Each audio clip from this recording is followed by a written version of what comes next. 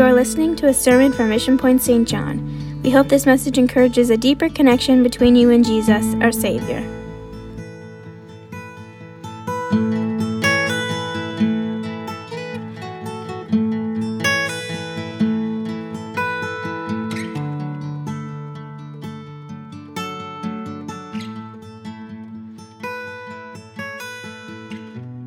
It was a week after Resurrection Day.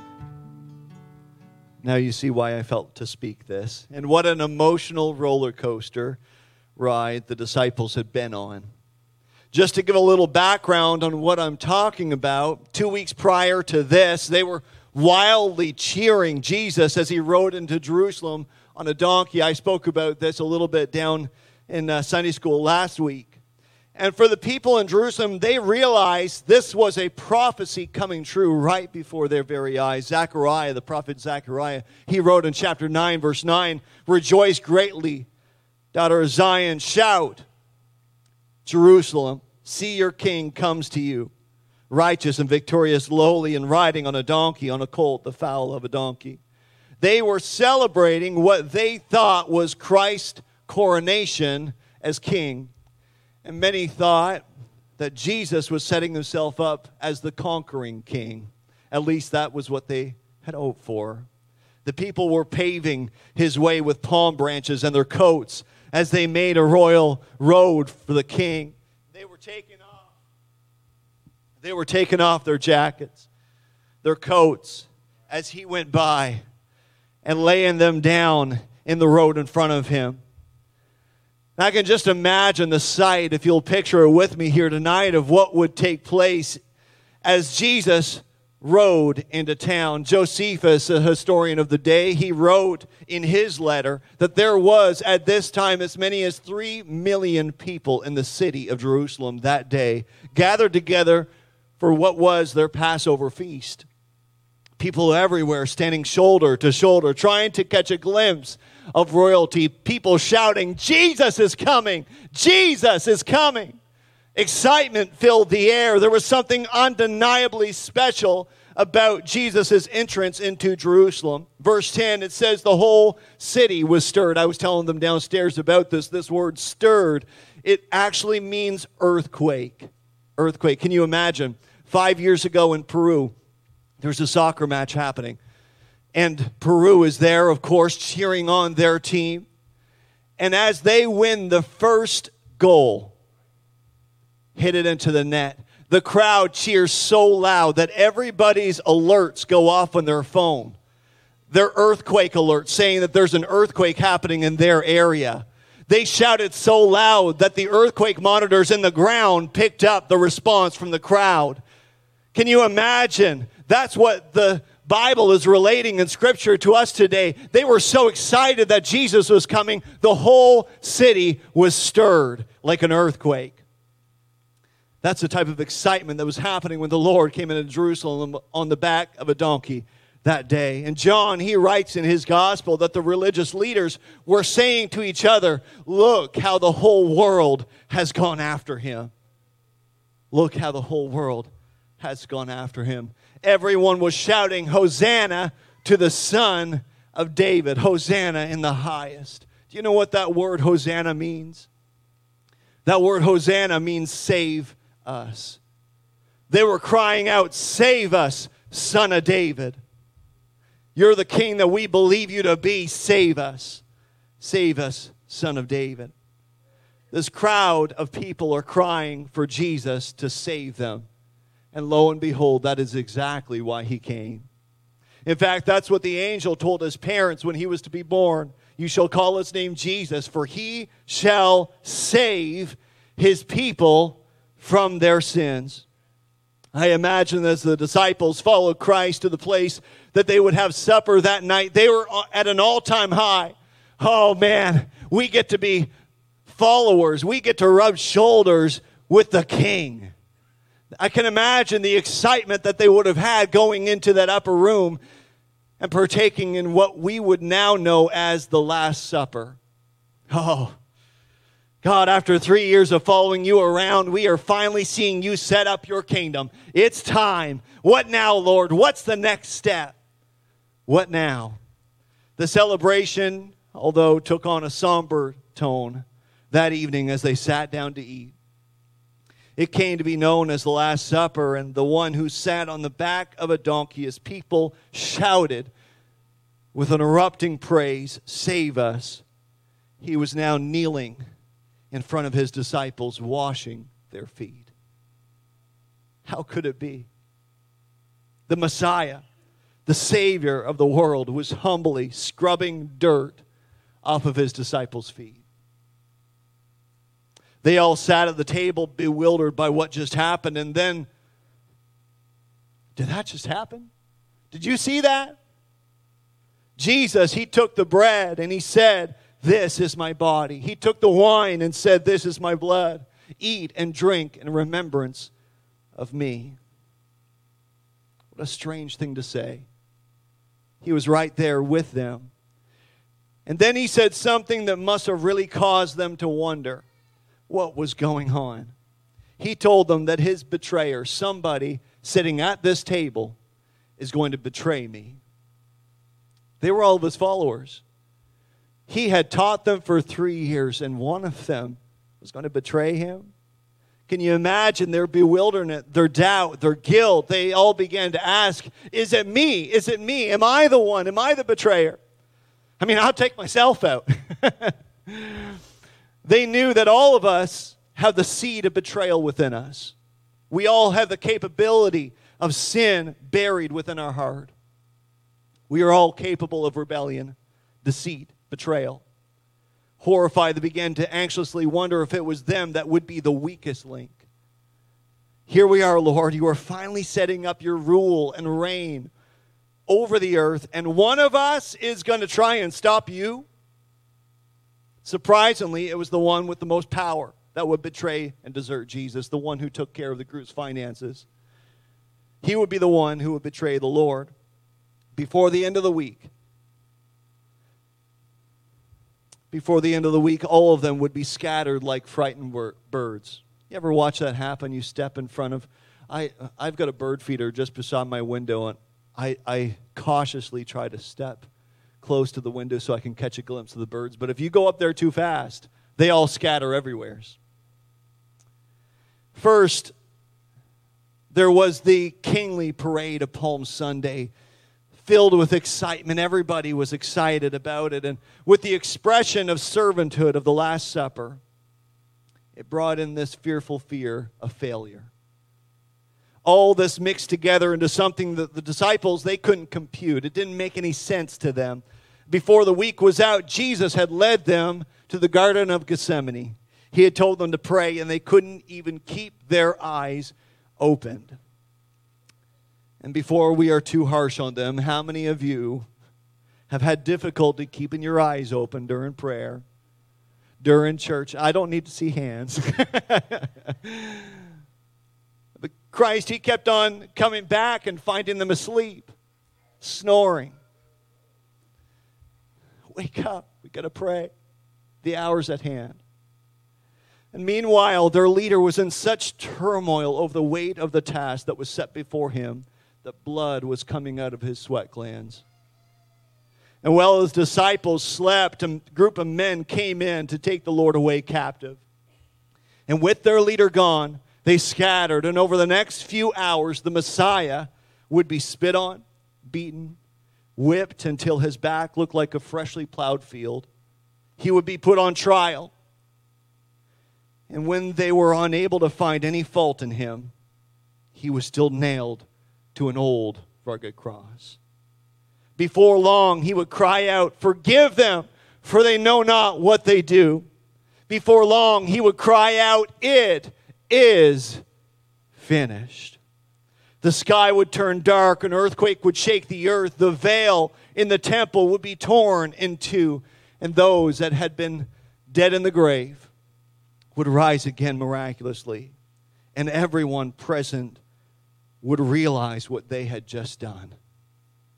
We just killed the Savior. The very first Easter did not take place in a crowded worship space filled with singing and praising. On the very first Easter, the disciples, they locked themselves away in a house, and their Lord was in a tomb. No, they weren't in quarantine. Instead of sheltering in place, they were shaking in place. Okay, what now? Their leader was dead. I thought he was going to be the great king who would rule and reign over Jerusalem. What now? If their gloom was not enough, they had to question why they denied him. Because they were friends with Jesus, it was dangerous for them to go out. If they were willing to kill their leader, they're going to be after his followers next. They were filled with fear. But as two of his followers, Mary and Martha, are on their way to visit Christ's guarded tomb, they see the stone has been rolled away, and they encounter an angel of the Lord that announces to them, he is risen. He is risen. And those three words would change the course of humanity forever as we know it. They rush to where the disciples are hiding to tell them the news. And I can imagine how excited they were to hear that response and to see the empty tomb, hear the words, he is risen. And they just wanted to share the good news with the disciples. And so they rush off to find them locked away in their house. And believe me, they wanted to believe. They wanted to believe the good news they heard from the women that morning that told them that the tomb was empty and Jesus was resurrected. But it seemed too good to be true. Could he really be alive? Did a miracle really happen? Did Christ really rise from the dead? Could this time of terror and fear really be coming to an end? And huddled in this house, the disciples dared to believe that hope was possible, that God's love and peace were more powerful than an epidemic of anxiety. Do you know what the most frequent exhortation in the Bible is? It might not be what you think. The most frequent exhortation in the Bible is some phrase like, do not be afraid. It appears in your Bible 365 times. Do not be afraid. You know what is so incredible about that is that it is usually followed by another phrase. Christ's words, for I am with you. Do not be afraid, for I am with you. You have cause to not be afraid here tonight. You have cause to not be afraid. Don't let anyone tell you that Christ isn't going to show up in the storm of your life. Don't let anyone tell you that he's still dead in that tomb. Because today, that tomb lies empty. He is risen. The empty grave. Oh, thank you, Jesus. The empty grave of the Messiah, it breathes life into each one that believes. Everything changed when Jesus rose from the dead. Listen to the conversation that he has with his disciples. This is Jesus. He comes to where they are. I'm going to go tell them that I'm alive. He goes to where they are locked up in their house, and he walks through their locked door. And this is where we pick up the conversation in John chapter 20. It says, on the evening of that day, the first day of the week, the doors being locked where the disciples were for fear of the Jews. Jesus came and stood among them and said to them, peace be with you. Peace be with you. When he had said this, he showed them his hands and his side. Then the disciples were glad when they saw the Lord. Jesus said to them again, peace be with you. As the Father has sent me, so I am sending you. This was the first sign of their commission. They thought, okay, we studied for 3 years. We're ready for the test. Bring it on. We're ready for the exam. They weren't ready for the exam. Jesus, he finds them anyways, and he tells them, I still got to use you. I have a plan for you. I have a purpose. I am sending you. In other words, I have work for you to do. His peace is given so that we will engage in his purpose. He saves us in order to send us. He trusts us with this truth. How many are thankful for that? He trusts us with this precious truth. Thank you, Lord. The word sent in this context, it means to be dispatched, to be sent out. He was the dispatcher sending them. In Luke chapter 24, Jesus says, and repentance and forgiveness of sins will be preached in his name to all nations, beginning in Jerusalem. Here, this is just the starting point of this race. There is forgiveness of sins for all who repent. The disciples are given a message that cannot be kept in the locked room. This is a message that can't be locked up. It cannot be contained. And so the question has to be asked, what now? Where do you want us to go? What do you want us to do? I'm available. What now? After defeat comes victory. After despair comes hope. No matter how dark and dreary the day, no matter how defeated and hopeless things seem to be, never, ever give up. It is the one who endures to the end that will be saved, Jesus said. So don't quit. We are men and women of faith. We endure. Friday, it crushed all their hopes and dreams. Their world came apart, and for over 3 years, they had left everything to follow the Lord. Imagine the joy of that first Easter when Jesus appeared among them. He talked with them. He ate with them. They even touched him. Sorrow turned to joy. Despair, it turned to delight. Hopelessness was filled with anticipation. What an emotional roller coaster ride. Lord, what are you doing?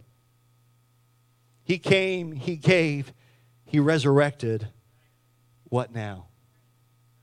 The Lord would walk with them and interact with them for 40 days, for over a month before he would ascend to heaven before their very eyes. They must have had a new hope, a new joy in their lives that they had never had before. Okay, the game is still on. We're still in this thing. The disciples were walking in obedience. Before their very eyes, he would ascend into heaven, but not without commissioning them with a message. And we pick that up in Acts chapter 1. Do not leave Jerusalem until the Father sends you the gift he promised. As I told you before, John baptized with water, but in just a few days you will be baptized with the Holy Spirit. We jump down to verse 8. But you will receive power when the Holy Spirit comes upon you, and you will be my witnesses, telling people about me everywhere. In Jerusalem, throughout Judea and Samaria, and to the ends of the earth. The answer to the question of what now was what Christ was aiming towards the entire time. Go tell the world. But before you go, I have something to give you. Stay in Jerusalem. Wait for the promise of the Holy Spirit. It's going to give you power to become what I want you to be. It's going to give you power to be my church. There was a prophecy that they had held on to from generation to generation that was given to the prophet Joel. Acts chapter 2, verse 28, and it shall come to pass afterward that I will pour out my spirit upon all flesh. And so they enter into an upper room with this promise from the Messiah and this promise that had been passed down from generation to generation. It's going to come to pass just like Jesus said it was. And so they enter into this upper room and they pray day after day that God's Spirit would be poured out just like he promised that it would. And then Acts chapter 2, verse 1, and when the day of Pentecost was fully come, they were all with one accord in one place. And suddenly there came a sound from heaven as of a rushing mighty wind. And it filled all the house where they were sitting. And there appeared unto them cloven tongues like as of fire. And it sat upon each of them. And they were all filled with the Holy Ghost and began to speak with other tongues as the Spirit gave them utterance. People on the streets that day, they heard the commotion and they wondered what in the world is going on. Isn't this the disciples that were just locked up not long ago, trying to keep themselves hid? Here they are. One of the disciples, he got up and announced, this is that, which was spoken by the prophet Joel. You remember that prophecy we were told by our fathers and our grandfathers? You remember that prophecy that our grandmothers used to tell us about? This is that. The crowd asked, what do we have to do? What now? And Peter, he goes on to preach the very first salvation message. Acts chapter 2, verse 38. Then Peter said unto them, Repent, be baptized every one of you in the name of Jesus Christ for the remission of sins, and ye shall receive the gift of the Holy Ghost, for the promise is unto you and to your children, and to all that are afar off, even as many as the Lord our God shall call. Here's what's now. Here is what God has been up to. Repent. Be baptized, every one of you, in the name of Jesus Christ for the remission of your sins, and ye shall receive the gift of the Holy Ghost. If I could have the music come back at this time. And everybody said, Amen. Amen. You guys are so obedient. Listen to you. Makes my heart glad.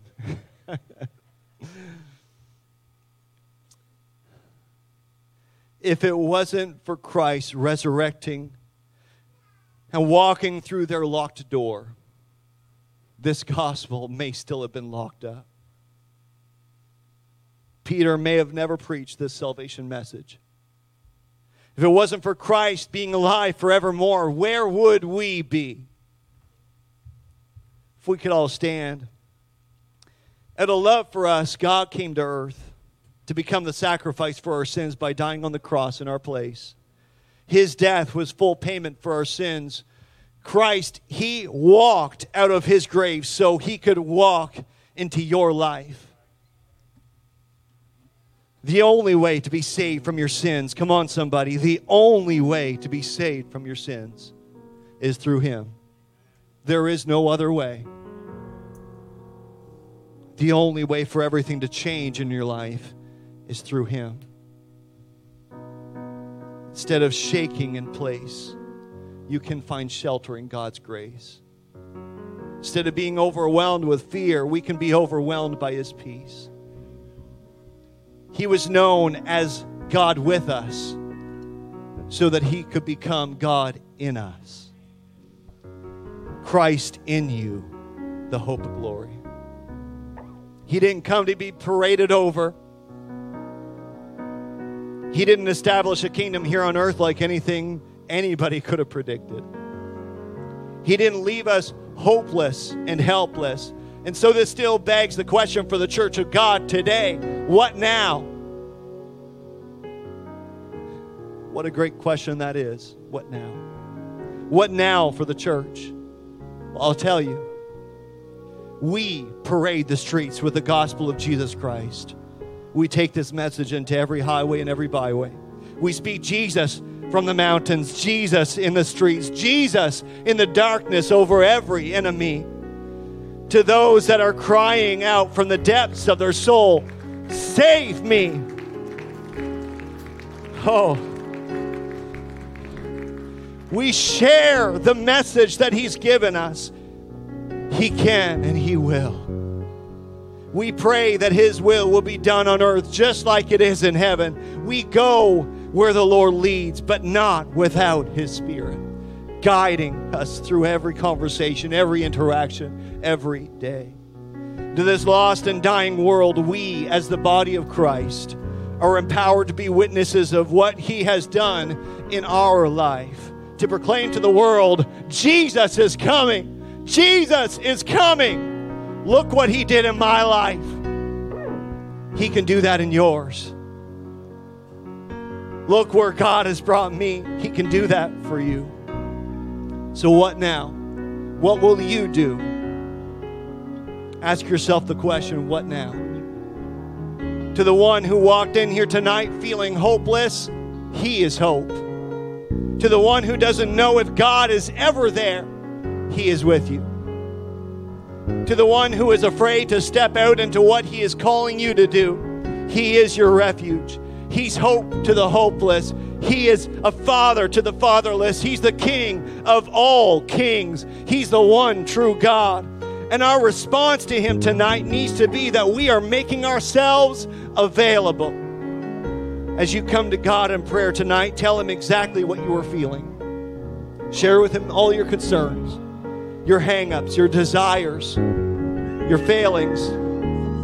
And then lay it all aside and let him tell you the answer to your question of what now. Let him complete that for you. Let him fill in the blank to your question of what now. God, you did so much for us. You created us, you formed us, and humanity failed. This isn't in my notes, and sometimes it's dangerous to get across. Start talking outside of that. Lately, I've been reading through the book of Judges leading into 1 Samuel, and it's kind of a depressing tone when you go from judge to judge to judge, and everybody's messing up. Nobody can do it right. They try, and some of them don't try as hard as they should. And through all of their despair, all of their failings, you turn over to 1 Samuel and God speaks to somebody. But who does he speak to? There's a woman that comes to the church. She's travailing before God because she has no children. She says, God, if you'll give me a son, I'll dedicate him back to you for your service, for your kingdom. Do with him as you will. And so she leaves there with a message from God saying that this promise is going to come true just as you prayed. And so it happens. She has a child, names him Samuel, and we know the story. She brings him back once he is weaned back into the temple to dedicate him back to God, and a nation that had turned their lives towards God. They were no longer listening. They were no longer looking towards him. They weren't paying any attention to what God wanted with them. All of a sudden, God began speaking to this child, Samuel, calling him out. And I feel here tonight that there is still that beckoning, that calling that's happening here today to a world that has turned themselves away from the one true King. There are people in this very room that are being called out. There are people that are feeling a response to minister in a way that scares you, but you know that that's what God is wanting you to do. Thank you for joining us today. If you want more information, connect with us on our website at missionpoint.ca. God bless you.